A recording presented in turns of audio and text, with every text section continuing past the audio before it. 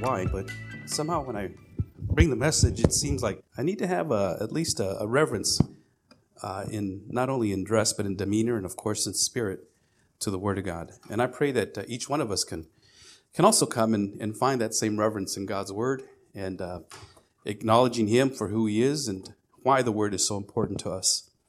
This last week, I shared a story with a young man that was asking some questions about Christianity and the various types of. He didn't really ask this question, but basically he was getting to the point of why is it that some churches do church this way and some churches do church that way, and I mentioned that there is a lot of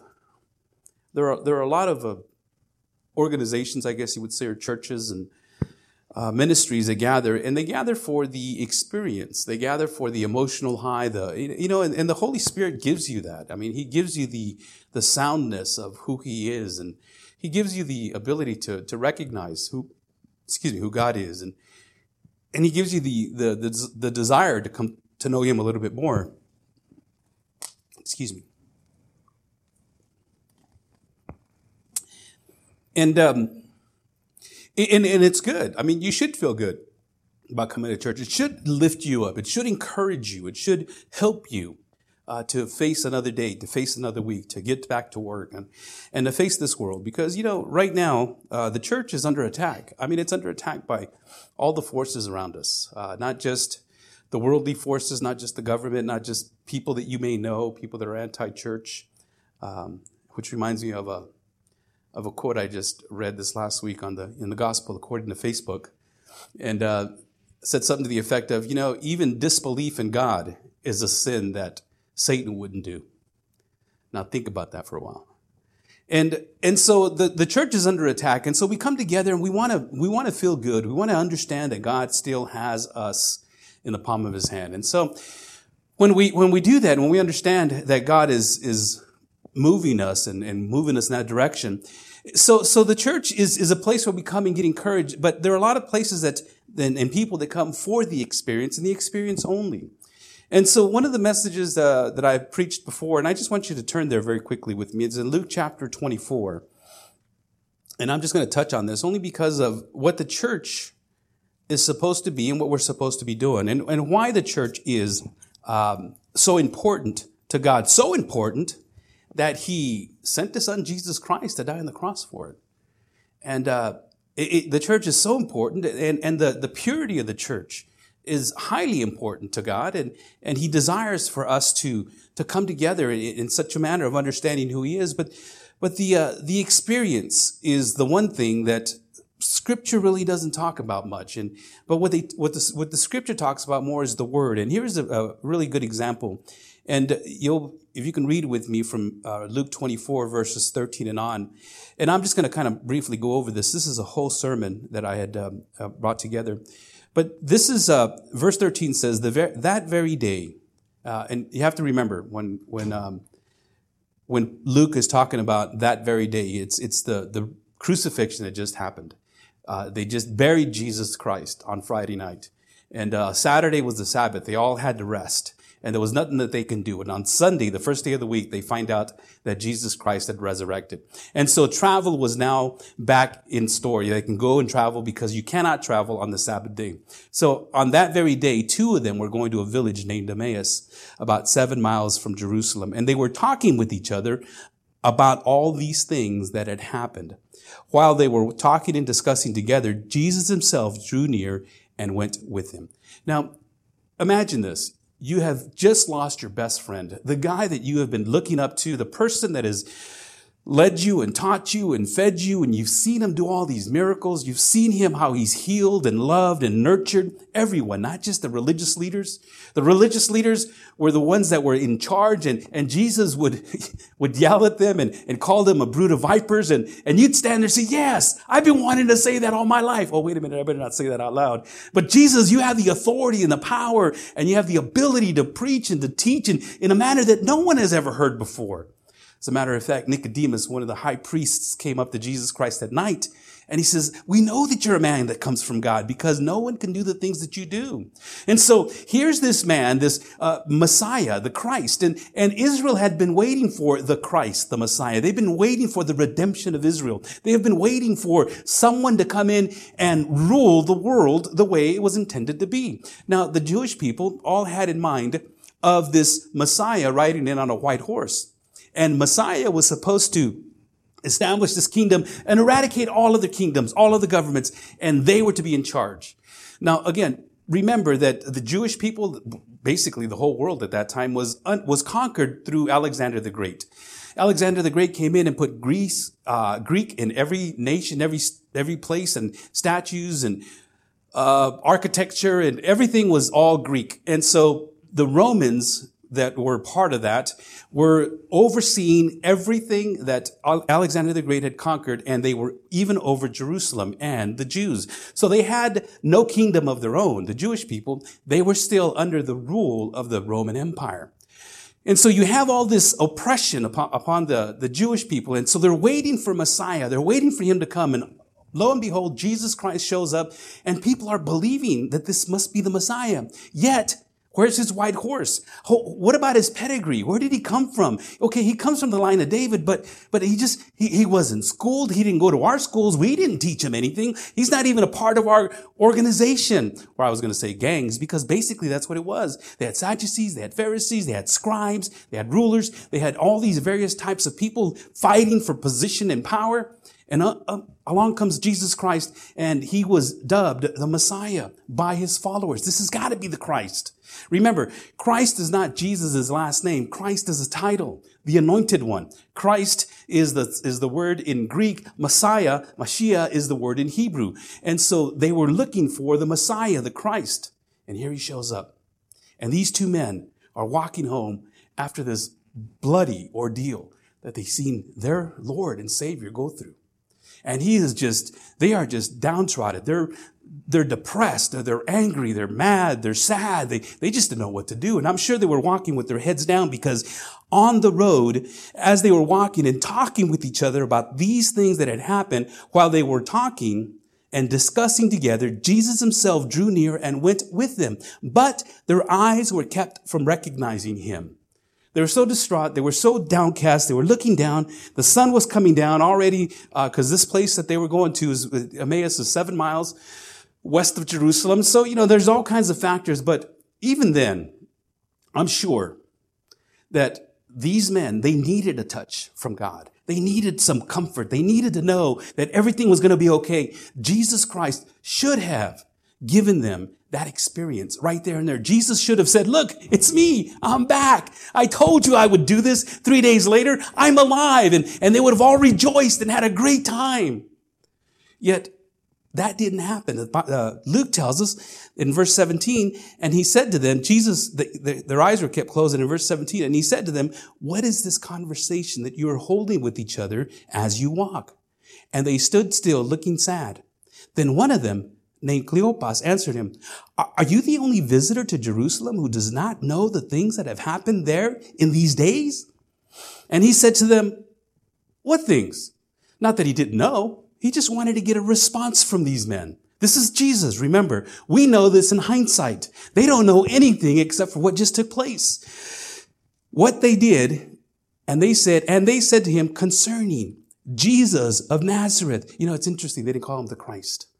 It's interesting they didn't call him the Messiah. That it's interesting they didn't call him the Son of God. Now he just became, he was just a guy. He was just a man from Nazareth. We were really just hoping to see that our kingdom would be established, and we were hoping to see that it would all be brought back to the place where it needed to be, like King David when he ruled and had the whole country just one place, and we were just flourishing in abundance. But they responded, it was Jesus of Nazareth, a man. They didn't even say the God-man, but a man who was a prophet. Yet mighty indeed. He was speaking for God, as prophet, as a spokesman for God, and he was mighty. He did a lot of great things. And he was a prophet, mighty in deed and in word before God and all the people, and how our chief priests and rulers delivered him up to be condemned to death and crucified him. But we had hoped that he was the one to redeem Israel. Yes, and besides all this, it is now the third day, and since these things have happened, moreover, some women of our company amazed us. They were at the tomb early in the morning, and when they did not find his body, they came back saying that they had even seen a vision of angels who said that he was alive. Some of those who were with us went to the tomb and found it just as the women had said, but him they did not see. They gave testimony. This is what happened. They murdered him. They executed him on the cross. Our leaders, the ones that should have known, the ones that should have understood the message of the Old Testament of the Messiah. Yet he turned out just to be a man, but he was a mighty man. He was a great man. Great things that he did. He spoke boldly, even to the face of the Pharisees, all the way to his death. And at the cross, he says, Father, forgive them, for they know not what they do. And these men were so downtrodden. And so what Jesus says, and this is amazing. Here's what I'm trying to get at. Right here, right then, after they gave the testimony, Jesus should have just showed them, look, I'm here. Look at my hands. Look at my side. This is me. But instead, what he does is he has a Bible study with them. He goes back to the scriptures. And I'm sure if he would have had a Bible, he would have opened it up and he would have started talking to them about what these things meant. And then he says back in verse 25, and he said to them, "O foolish ones." This is a very good word. We're going to see it here in just a bit. Asuneo. "O foolish ones, and slow to heart, to believe all the prophets have spoken. Was it not necessary that the Christ should suffer these things and enter into his glory?" Wait a minute. We just said he was a man. You're saying that the Christ? Yeah, we remember those things. But yet somehow in our distress, in our distraught, in our anguish, in our anger, in our sadness, and in all the things that are going on around the world and going on in our homes and going on in our life, we forget that the Messiah, the Christ, had to endure these things. We forget the power of the resurrection. We forget the glory of the cross. We forget the wondrous cross. This is why we sang that song. The wondrous, if I had all of nature, everything to give to God, if it was all mine, it would still not be enough to give to our King. And he says, was it not necessary that the Christ should suffer these things and enter into his glory? And beginning with Moses, from the very beginning, he goes all the way back to the Old Testament, Genesis, Exodus, Leviticus, Numbers, Deuteronomy, and then through the prophets. He interpreted to them in all the scriptures the things concerning himself. You see, what Jesus Christ does, he gives you the experience through his word. He gives you the experience and he takes you back to the Old Testament. And every once in a while, we have to be reminded. We have to remember. We have to look back. This is why we do what we call the Lord's table, the sacraments, the Lord's Supper, communion. This is why we do the Lord's table once a month, so that we can look back at the cross, at the cruelty of the cross and what it means and what it means for us. And how we are able to receive that glorious salvation because of what Jesus Christ did. The Christ had to suffer and die. Only by the shedding of blood are sins forgiven. And in verse 28, so they drew near to the village to which they were going. He acted as he were going even further, but they urged him strongly, no, stay with us. For it is toward evening and the day is now far spent. So he went to stay with them. When he was at the table with them, he took bread. He blessed it and broke it and gave thanks to them. Gave it to them. And their eyes were opened and they recognized him. It was at that very moment that their eyes were opened and they saw who Jesus Christ was, and he vanished from their sight. They said to each other, did not our hearts burn within us while he talked to us on the road, while he opened up the scriptures And they rose that same hour and returned to Jerusalem. And they found the 11 and those who were with them gathered together, saying, the Lord has risen indeed and has appeared to Simon. He has risen indeed. Then they told what had happened on the road and how he was known to them in the breaking of the bread. Now follow me on this. Here's these guys, downtrodden, needing a desperate experience, something, a touch from God. Jesus Christ, the God-man, God himself, the resurrected Christ, is standing right before them. And he does not allow you to see him until you get into the Word to find out what he has done, why he has done it, and for whom he has done it, and the purpose behind what he has done. And he takes them all the way back. And the Messiah is talked about. And we know, and the Jewish people know, that he's to come and how he's supposed to reign. Jesus Christ fulfilled it all, yet he did not fit their profile. He did not fit their mode. He did not fit the model that they looked for. No, the guy that we want is a king, the one that's going to establish this earthly kingdom. They had no concept of this heavenly kingdom. They had no concept of this eternal kingdom. What they wanted was for me, myself, and I. Lust of the eyes, lust of the flesh, and the pride of life. Do you know that that's Satan's tool? Even in the church, he promises you the lust of the eye. What do you want? Ask for it. And God has to give it to you. What do you desire? What do you desire? God says he'll give you the desires of your heart. We read that wrong, beloved. Giving us the desires of our heart, God is going to give you the desires that you need to have of your heart. He's going to give you the desires. He's not going to give you your desires. He doesn't give me my desires. God will give you the desires. He will give to you the desires that you need to have for God. Lust of the eye, lust of the flesh, and the pride of life. And we get so prideful because we're in the right church, we're in the right religion, we have the right words, we have the right understanding. And so, I'm better than you and you're better, you're not any better than me. And so it's that pride of life. And Jesus says, no, you got to get back and be humbled. You got to be a servant. You got to be a slave. You got to be a table waiter. A diakonos is not a ruler of the church, which is what we've elevated the diakonos to, but a diakonos is a table waiter. You know what? Ken is not here today. Can someone turn that air conditioner on? You guys warm? Or is it just me? I'm getting a little excited. I don't know about you guys. The Word of God just excites me. Thank you.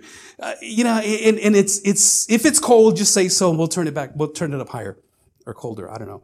But the experience that many people are looking for is found in the Word of God.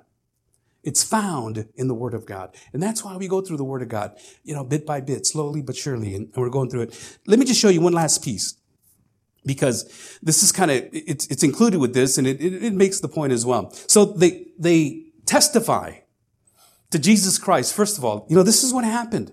They give a witness of the things that they saw. And then, the resurrection of the things that they've heard. They give a witness as to what was supposed to happen and what happened. That is what we call the charismatic core. Paul summed it up in 1 Corinthians chapter 15, that we preach Jesus Christ dead, buried, and resurrected. Jesus Christ died on the cross. He was buried and resurrected. That in itself is the core of the gospel. These men, Cleopas and the other man, they were walking toward Emmaus. They testified to what happened. Jesus Christ, he was brutally murdered. He was executed and he was buried, but now we know he's resurrected and he's supposed to be the Christ. They run all the way back to Jerusalem. And as they were talking in verse 36, these things, Jesus himself stood among them and he said to them, man, you guys run fast. You guys got here a lot faster than I did. Man, that was a long run. No, he didn't say that. You see, here's the point. The point is this, that you want Jesus Christ to show up, testify. Share what you've experienced. Share what God is doing in your life. Share what you know about God's word. You have to repeat it. You have to remember it. You have to recognize it. You're responsible for this message that you have. You yourself are the carrier of the good news, and you carry it to other people. Some of you are inviting some people. You've invited some. That's why you're here. Some of you have got invited here. Some of you are still talking to other people. You got to come in and listen to the message. Let's go to church. Let's read the Bible. Let's understand what Jesus Christ has done, what God is doing, and what's going to happen. But really, this is what Jesus said. He said, peace to you. But they were startled and frightened and thought they had saw a spirit. And he said to them, why are you troubled? And why do you doubt? Why do doubts arise in your hearts? See my hands. Now he shows them his feet, that it is I myself. Touch me and see, for a spirit does not have flesh and bones, as you see that it is I. You'll experience the Lord Jesus Christ when you get in his word. That was his main focus. Get in the word. You'll experience Jesus Christ when you testify, when you talk about what it is that he's done in your life. I share this with you because what Paul has been showing us, going back to Ephesians chapter 3, what Paul has been going over with us is the bride of Christ. And we talked about the church last week. And from the very beginning, Paul has been talking to us about how God has chosen, how he's elected. He's brought together the people that he is going to constitute his church. Last week, we talked about the universal church, the church worldwide. Some people call it the invisible church. And then we talked about the local church, why it's important to be a part of a local church as well as the universal church. The universal church has always been known or made to be understood as the Catholic Church. We talked about how Catholicism was the overarching, and it didn't mean that was just a religion, but that's what Catholic means, universal. And it was the church that was supposed to bring the message of Jesus Christ to the people all over the place, to everyone. Somehow, somewhere along the line, they got it mixed up, and they kept believing that the only way to salvation is if you go through the priest. The only way to salvation is if you give your indulgences. The only way to salvation is if you do certain things and certain prayers. Along came this man named Martin Luther. He was a monk of the church at that time. He says, look, that's not what the Bible teaches. The Bible teaches this. He wasn't trying to invent or create or to start another movement. He was trying to reform the church and bring it back to what the gospel message is and how the apostles had taught it. And Luther, I don't know if you know anything about him, but he was an attorney. He was a lawyer, and he was like, how does this even make sense? He understood the Old Testament. He understood the New Testament. And he says, we have to get back to its original intent of what God had wanted. And because the church at that time didn't want to hear this, because, well, it wasn't going to be profitable. If anybody can go to heaven, they have to go through us. If anybody can go to heaven, then, it's all chaos is going to break loose.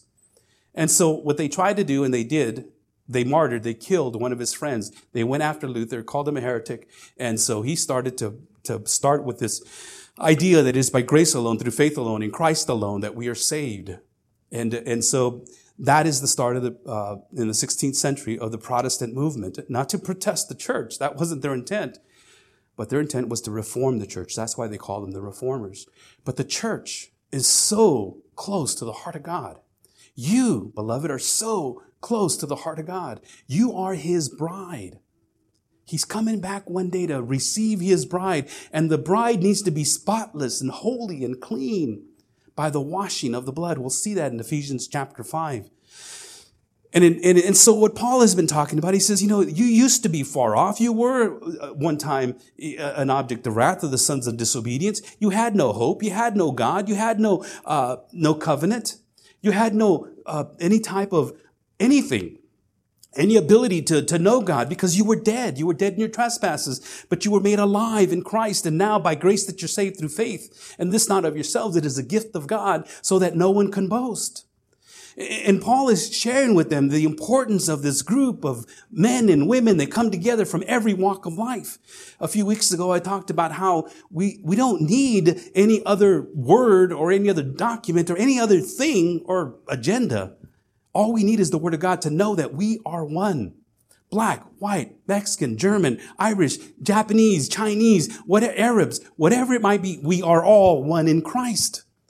The walls have been knocked down. We don't need any government, any social movement of any type telling us how it is that we need to come together. It's already there. Our problem is that we want to do it on our own. And it's been a tragedy that the church, or those within the church, those claiming to be Christians, had done a lot of disservice to the gospel message in slavery, in prejudices, and in all these things. And because we have not yet learned how to live under the gospel message. And it'll continue to be that way until sin is eradicated. We cannot eradicate any of these social problems without eradicating sin. And once sin is gone, then all those other issues are gone. And we may not be able to spread that idea, well, the idea we can spread it, but we may not be able to spread that whole practical issue of it throughout the whole world. But beloved, we can do it one person at a time. We can all be from different walks of life. Some of us from different generations. Some of us from, different countries. But we can do that all as one, starting right here. And we include other people. We don't exclude them. And see, this is what Paul is trying to get across. He's saying, this is what Jesus Christ did. As a matter of fact, in chapter 3, Paul is about to pray for the people that he's writing to in Ephesus. So with that just short introduction of the importance of the church as to why it's important and the closeness to God's heart, let me lead you in a word of prayer. If you can stand with me, and then I'm going to read the word of God right after we're done. Now, let me read first, and then we'll, let me pray. Let's all stand. Father in heaven, I want to thank you once again for giving us this opportunity to come together. We thank you, Lord, for your love, your grace, and your mercy, and just a glimpse at what your church is to be. There is a mystery here, Lord. There's a mystery here that we don't see, we don't understand. There's a mystery here that is difficult sometimes for us to see. And when we talk to and read about what Paul is doing and what he has already established, it's hard to see this mystery. So, Father, I pray that today you unveil it to us. It's no longer a mystery. Paul's already taken care of that for us. So we pray that you lead us through this portion of Scripture. Help us to see the purpose of the church, the purpose of my life in the church. I pray these things in Jesus' name. And everyone says, amen. You may be seated. Paul goes off to say, chapter 3, verse 1, for this reason, I, Paul, a prisoner of Christ Jesus, on behalf of you Gentiles. And I don't know about in your Bible, but there's this dash right there, right between Gentiles and verse 2. All of a sudden, the structure of the sentence changes. All of a sudden, he goes off in a whole different direction. And we don't really know what Paul is about to say because he takes off on a different thought. And he says, for this reason, for what I just talked about, the church, how it is that we were separated, we were dead, we were apart from God, without hope, without God, without any citizenship, without any covenant, without any promise. We were at that point. For this reason, Paul says, I, Paul, a prisoner of Christ Jesus, on behalf of you Gentiles. And if you want to know what it is that Paul is going to say next, you have to go all the way down to verse 14. Now follow me to verse 14 very quickly. He says again in verse 14, for this reason I bow my knees before the Father. So what Paul is about to do here, Paul is saying, for this reason, I, Paul, a prisoner of Christ Jesus, on behalf of you Gentiles, I bow before the Father. I'm praying for you. I'm praying, and what he goes on to say afterwards is that you get this. That I want you to get this, but so I want you to understand what it is that I'm about to say to you. However, there's this 2 through 13 that we have to deal with, and so what is that? What about all that stuff? How come he doesn't just pray? Why does he keep going on and on and on about what?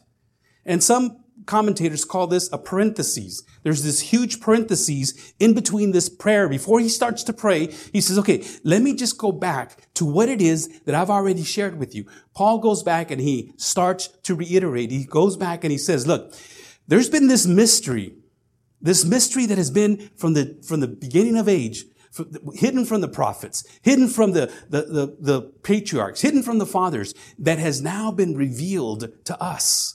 Now, before we go any further, you have to understand that a mystery is not something mystical, something of a mystery type of a novel, that whodunit type of thing. But a mystery is something revealed. A mystery is something that has not been known, but is now known.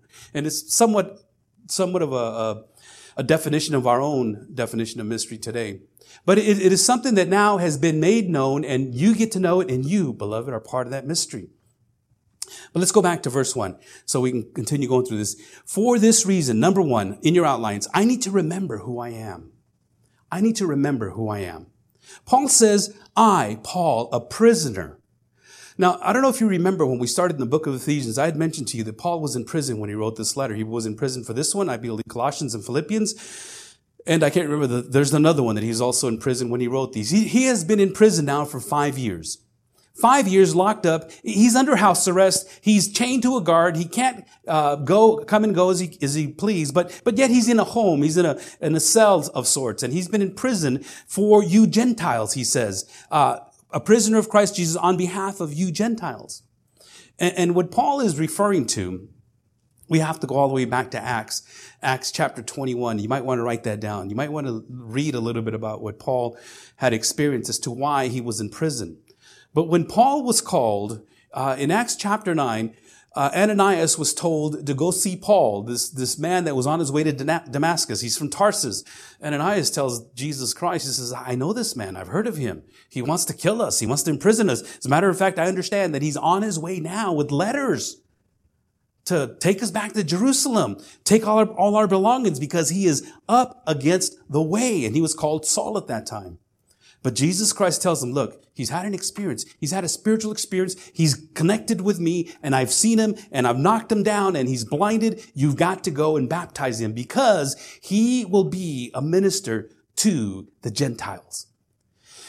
Now, the racial inequality of the Jews and everybody else. Gentiles is basically another word for everybody else. It was the Jewish nation and Greek and everyone else, Ethiopian, Egyptian, whatever the case may be. It was Jews, and everyone else was considered to be Gentiles. And Gentiles, most Jewish people believed, were created just to stoke the flames of hell. We need to keep the fires burning, so God created all these Gentiles just to throw them into the fire, because us Jews, we're going to be okay. They were the people of promise. And God was leaving hints throughout the Old Testament. He would tell them things like, you're going to be a huge nation, and you're going to bless many nations. Well, they understood that. As a matter of fact, in Joel, he says, your sons will see visions, and your daughters will have dreams, and my spirit will be poured out on all flesh, not just the Jewish nation. And so they had these hints that this church was in the making. They didn't understand exactly what it meant. To be a Jew, if you weren't Jew, you can be a proselyte. In other words, you had to go through the customs of the Jewish nation. If you were a man, you had to be circumcised. If you were a woman, there's certain characteristics you had to do, things that you had to obey, the laws, the customs, and all those things. All those things had to be done in order for you to be a Jew. Once you became a Jew, okay, now you're part of this Jewish nation. But you're still a Gentile, and they would refer to them as Gentiles. But they were part of the Jewish nation, and they can come in and they can worship, but not with the Jewish people. So they were proselytes, and they would come in and they would understand that, yes, we accept these guys if they follow our laws. Now, what Paul started to do, and we read this in Galatians right before we got into Ephesians, what Paul started to do was just kind of break down all those barriers. As a matter of fact, last week we talked about the barrier, the dividing wall that was around the temple.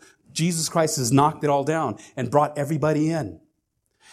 And what he started to do is say, look, you don't have to follow the dietary laws. You don't have to follow Moses' laws. You don't have to get circumcised if you're not a Jew. You don't have to do those things. And it was for those things that the Jewish people, we were calling them the Judaizers.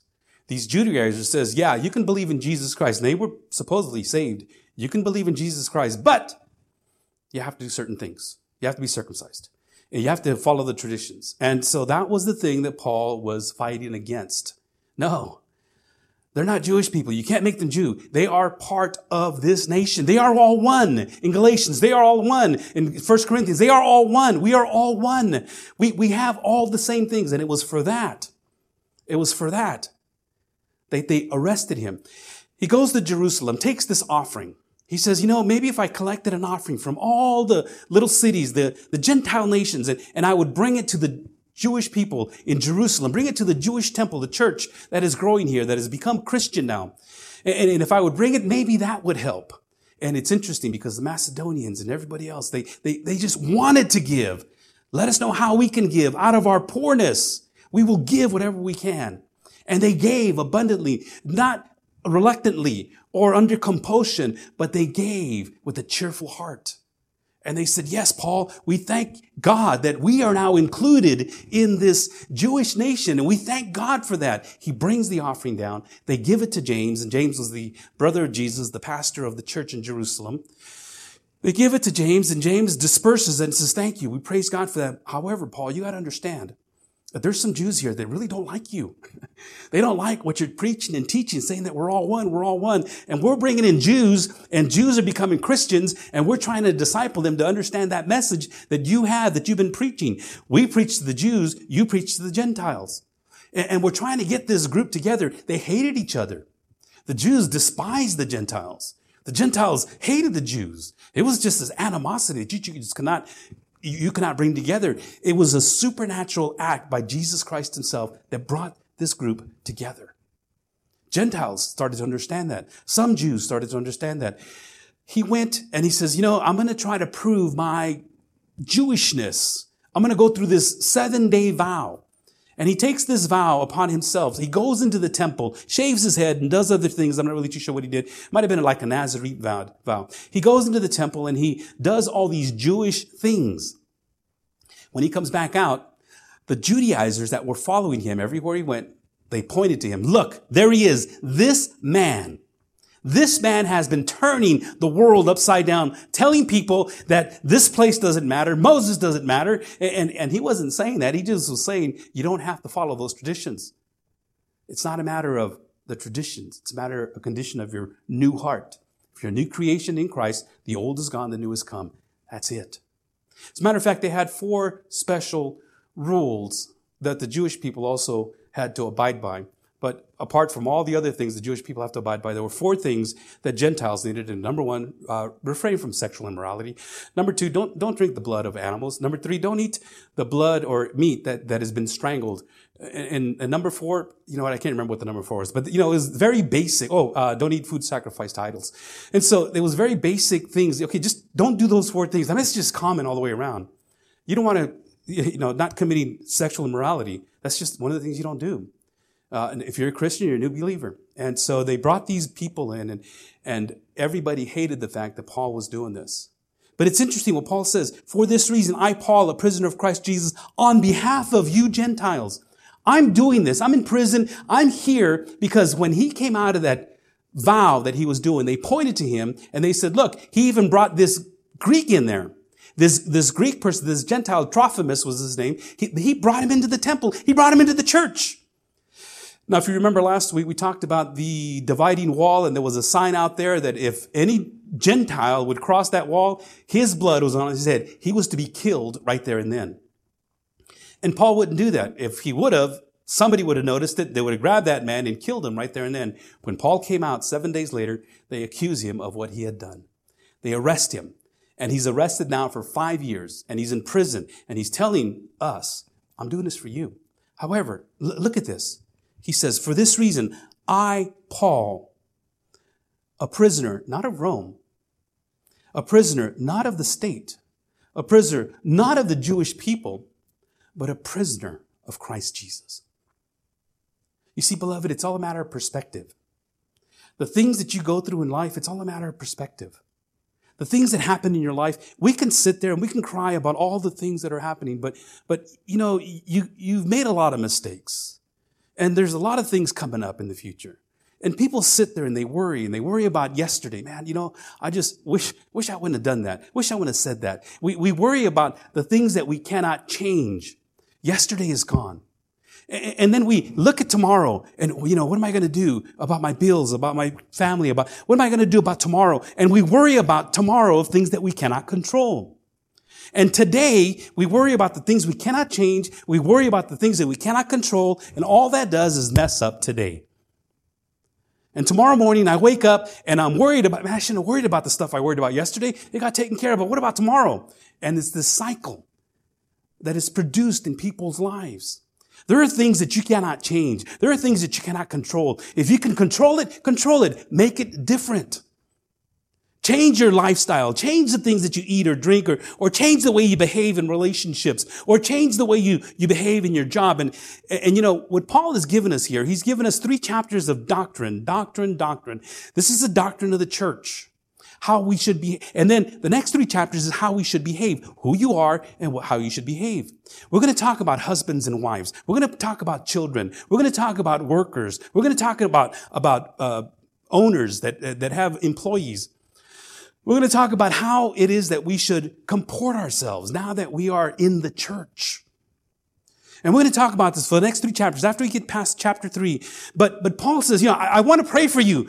I want to pray for you. However, he has to go right back over and say, I want you to get the fact that you are a church. I want you to get the fact that you belong to one another. You are one body in Christ. You are one. You're not individuals anymore. You are all together now. And so what Paul is saying, I need you to understand this and recognize that you are now part of this body. And so he says, for this reason, I, Paul, a prisoner of Christ Jesus, he says, you know what? I can be a prisoner of Rome. I can sit here and say, oh my God, what am I going to do now? But he tells the people in Colossians, he says, this is great. I'm in here. Man, I'm able to minister. He started the first jail ministry. The people of Caesar's household was getting saved. And people were coming, Roman soldiers were getting saved. And people were just coming and getting blessed and saved. And Paul says, man, they're coming to me.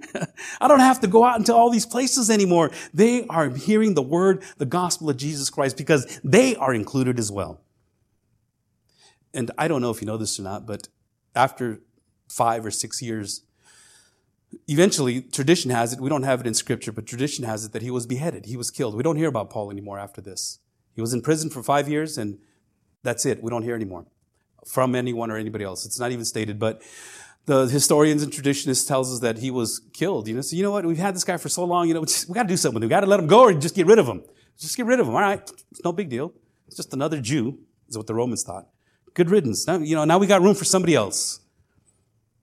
And that was Paul's drive. That was Paul's passion. And he was the one that spearheaded this agency to eradicate people of the way, Christians, to get rid of them. But he brought the two together because God had started this from the very beginning. From the very beginning, God was dropping hints. We'll get into that. Number 2, I need to repeat what I have learned. Because Paul goes on to say,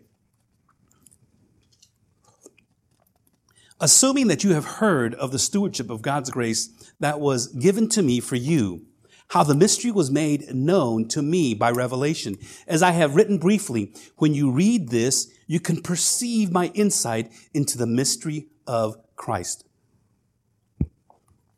Assuming that you have heard of the citizenship of God's grace that was given to me for you, Paul is starting this parenthesis and saying, excuse me. That one went down a little bit wrong. Paul is therefore saying, I am sure you know this. I've already told you this. You understand what I've already talked about. You have knowledge of this stewardship of grace, of God's grace that was given to me. And it's the stewardship, the responsibility of taking care of that which belongs not to me, but it belongs to somebody else. And at this point, this stewardship of grace, the grace that God has given me, I am a manager. I am to manage this. And because it's not mine, it's God's. And I've got to manage it and work it well because I am his manager. I am his bookkeeper.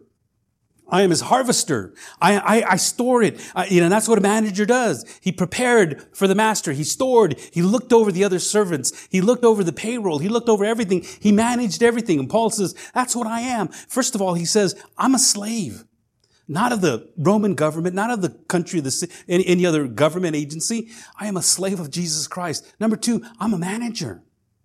I am one that manages. I manage God's grace. And it was given to me for you. Again, he says. Paul didn't choose this apostleship. He didn't choose this himself. He wasn't out looking to be an apostle for Jesus Christ. Some of you are thinking, I'm not looking to be anything. I just want to come to church and just get fed. And I just want to know. And hopefully, no, you are given a task. You are given a task to fulfill in this church. How else are we going to get the task and the word out? Some of you are doing your part by inviting people. Some of you are doing your part. But, beloved, and I say this with all sincerity and humility, and I know it's probably going to hurt a little, but coming to church and sitting here is not ministry. Just sitting in church is not ministry. You're not administering, or you're not managing, or you're not doing anything for the body. But some of you are thinking, well, I'm not hurting the body. I don't want disunity, of course. Yeah, but you're not doing anything for the unity. You may not be talking against the church or, going up against the church, but what are we doing for the church? How do we work out this grace that God has given us. How do we do that? Paul says in Peter says in 1 Peter 4:10, and this is in your outlines, as each has received a gift, use it to serve one another as good stewards of God's varied grace. God's grace is varied. It's multifaceted. God's grace is just touching every area. You have a gift. If you have been regenerated, if you're born again, if you're a genuine Christian, God has given you a gift. And you might be thinking, but nobody can, I can't do anything. Last week, I talked about the ministry that we have for birthday cards. And, that's kind of fallen by the wayside. It's kind of hard to keep that going. And somebody came to me last week, and they used to say, well, I can do that. That's a very important ministry. Some of you had birthdays here a few months ago, and you may not have received a birthday card, and I apologize, but I would send out one every year. I've done it for the last 20 years. People have said and called, hey, where's my birthday card? They're expecting it. And I haven't done so because of, a lot of different reasons. I mean, it's just, we need somebody to do that. And so somebody has that gift to be able to call somebody and encourage them. We missed you. It was kind of lonely there, and it was a good word. And God just really visited us through his word and shared a little bit about what you learned and talk to them and encourage them to come back. Paul's stewardship was unique. Even for an apostle, his stewardship and his job was to reveal this mystery. The mystery was made known to me by revelation, Paul says. It was made known to me, and I have written briefly about it. He's already talked to him about what it is that God gave them about this mystery. In verse 4, when you read this, you can perceive my insight into the mystery of Christ. That mystery, as we keep saying, is that the church is one, made up of everyone. God-fearers believed it was just for them. The Jewish people said, it's just for us. We'll bring people in, but they have to go through our hoops. Paul says, no, we're all together. We're one. And we need to be one. We need to be one church, universally and locally. And locally together, we become one church. And he was instrumental in revealing many mysteries to the church. But the primary particular mystery that is in view here is the one he has already mentioned in general and is about to state specifically, namely that in Christ, Jew and Gentile have become one. And we'll see this here in just a little bit. And they've all become one. As a matter of fact, when Paul, his zeal for this, his desire for this, his willingness to go to the cross for it, his willingness to die for it, to go to prison for it. He says, I can renounce all of this anytime I want. I can say, you know what? I want to go back to be a Jew. I want to practice the laws and just let me out of prison. But Paul says, no, this is what I've been called for. This is what you've been called for. Number 3, I need to realize the mystery involves me. And what I'm going to do today is I'm just going to kind of go through this part. Go back again with it next week, but I want to end with this part.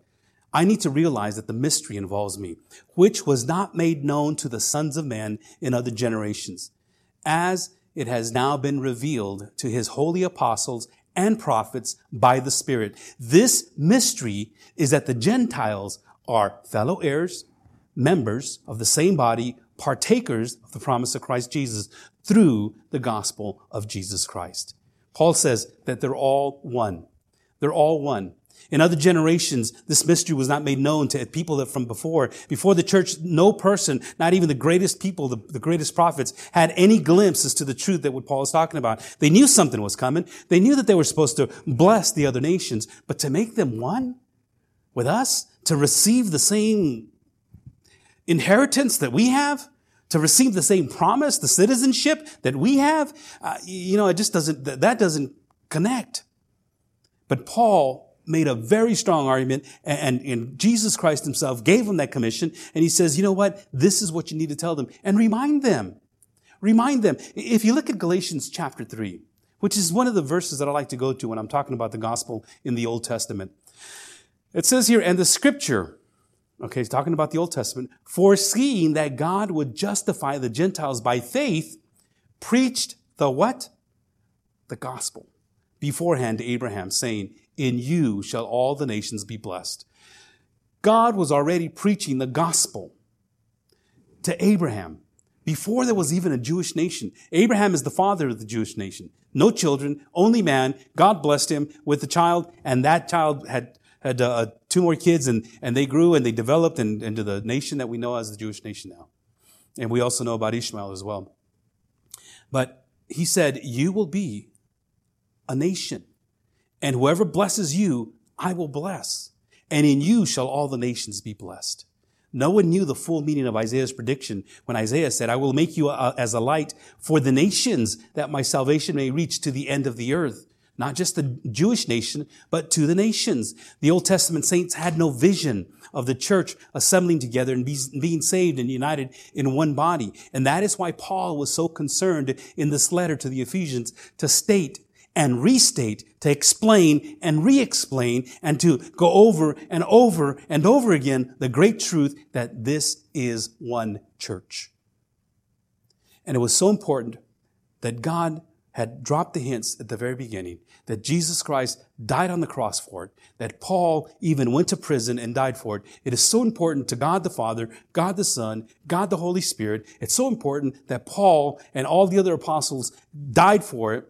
It should be important for us as well, that we are a church that includes everyone, that brings all people together, as it has now been revealed to the holy apostles and prophets by the Spirit. And this is what he revealed to them, that together, all of them, that this mystery is that the Gentiles are fellow heirs, members of the same body, partakers of the promise in Christ Jesus through the gospel. This is what they were to do. This is how they were supposed to bring them in. Gentiles are fellow heirs, and it's difficult for Jewish people to understand that.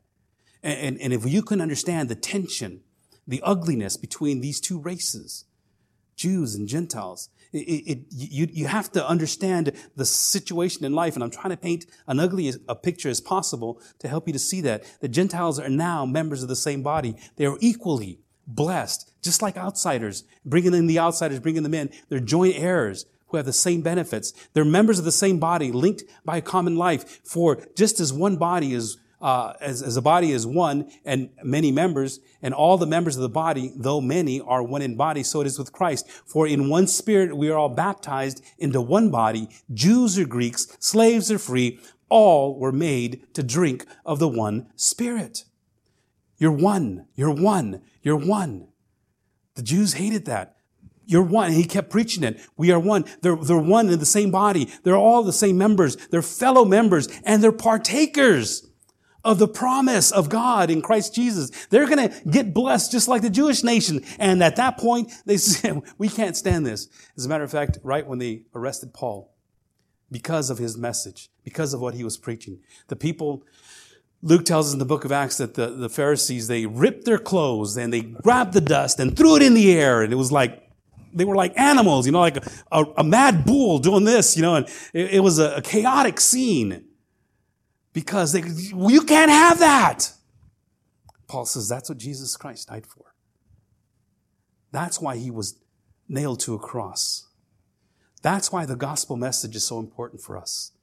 And it was so important for Paul. And he's going to reiterate, before he even prays for them, what it is that he spoke to them about, what it was that he shared in chapter 2, what it was that he shared in chapter 1, about being apart from God, dead to Christ and dead to God, and now we're made alive in him. But God, remember that. And then in chapter 2, how we were separated, and now he's brought us together. And once we get through with this doctrine of the church, the riches of God's grace, we go into chapter 4, and let's apply this. You cannot apply what you don't know. This is Paul's favorite teaching model. It's a principle that he taught. It's a principle that I try to emulate. You cannot know. You cannot do what you don't know.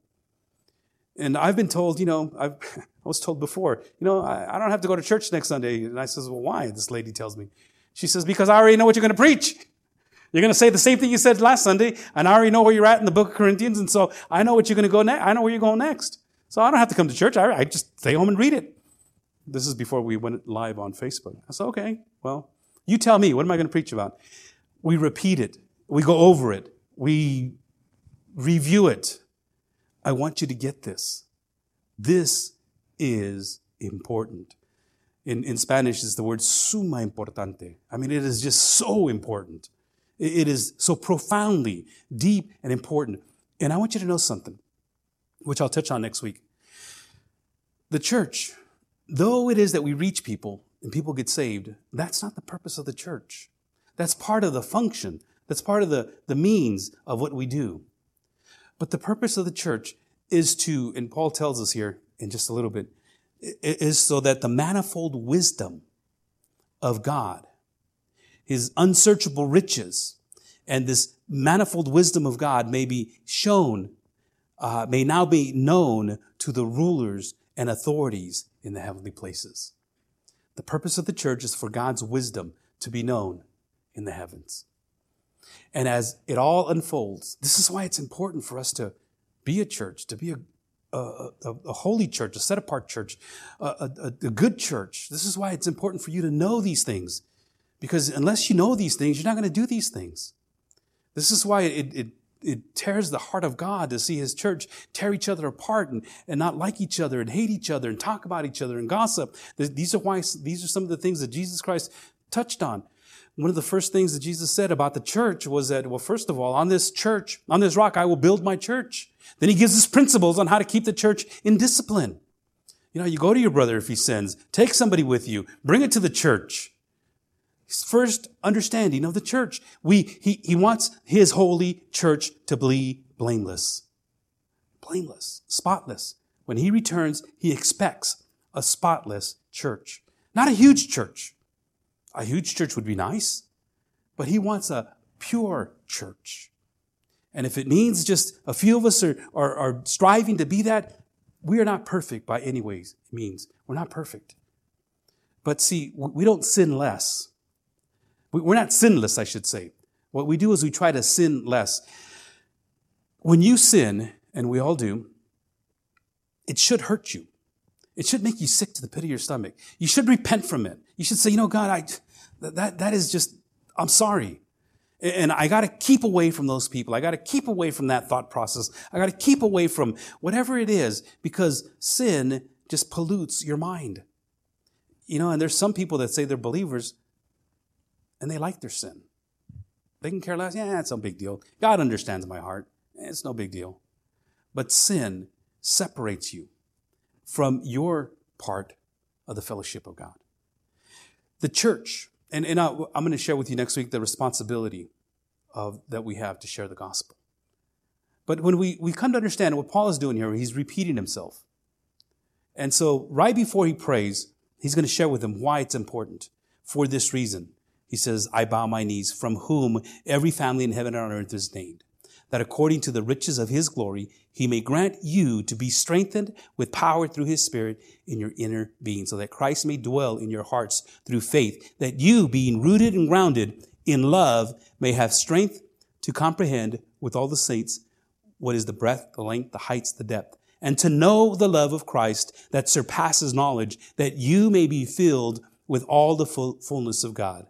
Now to him who is able to do far more abundantly than all that we ask or think, according to the power at work within you, to him be glory in the church and in Christ Jesus throughout all generations, forever and ever. Amen. Let me ask you to stand.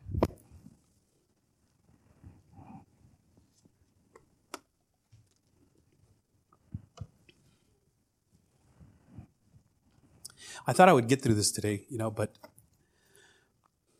if it's important for God for us to know a little bit more, and it was important for Paul to go over it again, I think it's important for us to understand a little bit more. Some of you may not have been here last week, so I wanted to go over a little bit of the things that we touched on last week. But also, you can get the information off our podcast. But this concept of the church, of the holiness of the church, the purity of the church, what Jesus Christ died on the cross for, what Paul endured for us, you Gentiles, that includes us. Well, I don't know if any of you are Jewish, but for you Gentiles. And it's an important doctrine to understand. Because once I understand it, now I can live it. And Paul will share with us in the next few chapters on how to do that. Father in heaven, thank you again for this portion of Scripture. Help us to understand the full significance of Paul being a prisoner. And how it is that we too are not prisoners of this state. We're not under control of any government or any president or any congressman. But we are under you. And we need to be prisoners to you, Lord Jesus. Because it is for you that we live and we move and we breathe. It is for you that we share the gospel. not for us, not to build a huge church, but to be able to glorify you and bring the manifold wisdom of God around so that others can see. So, Father, once again, I pray that you lead us in all things today. Help us understand the importance of the church, to live lives that will reflect the values of this church, and to glorify our Lord and Savior, Jesus Christ. Dismiss us now from this place, but never from your presence, we pray. In Jesus' name. And everyone says, amen and amen. All right. I'll be up here for a moment if you'd like to come up for a word of prayer.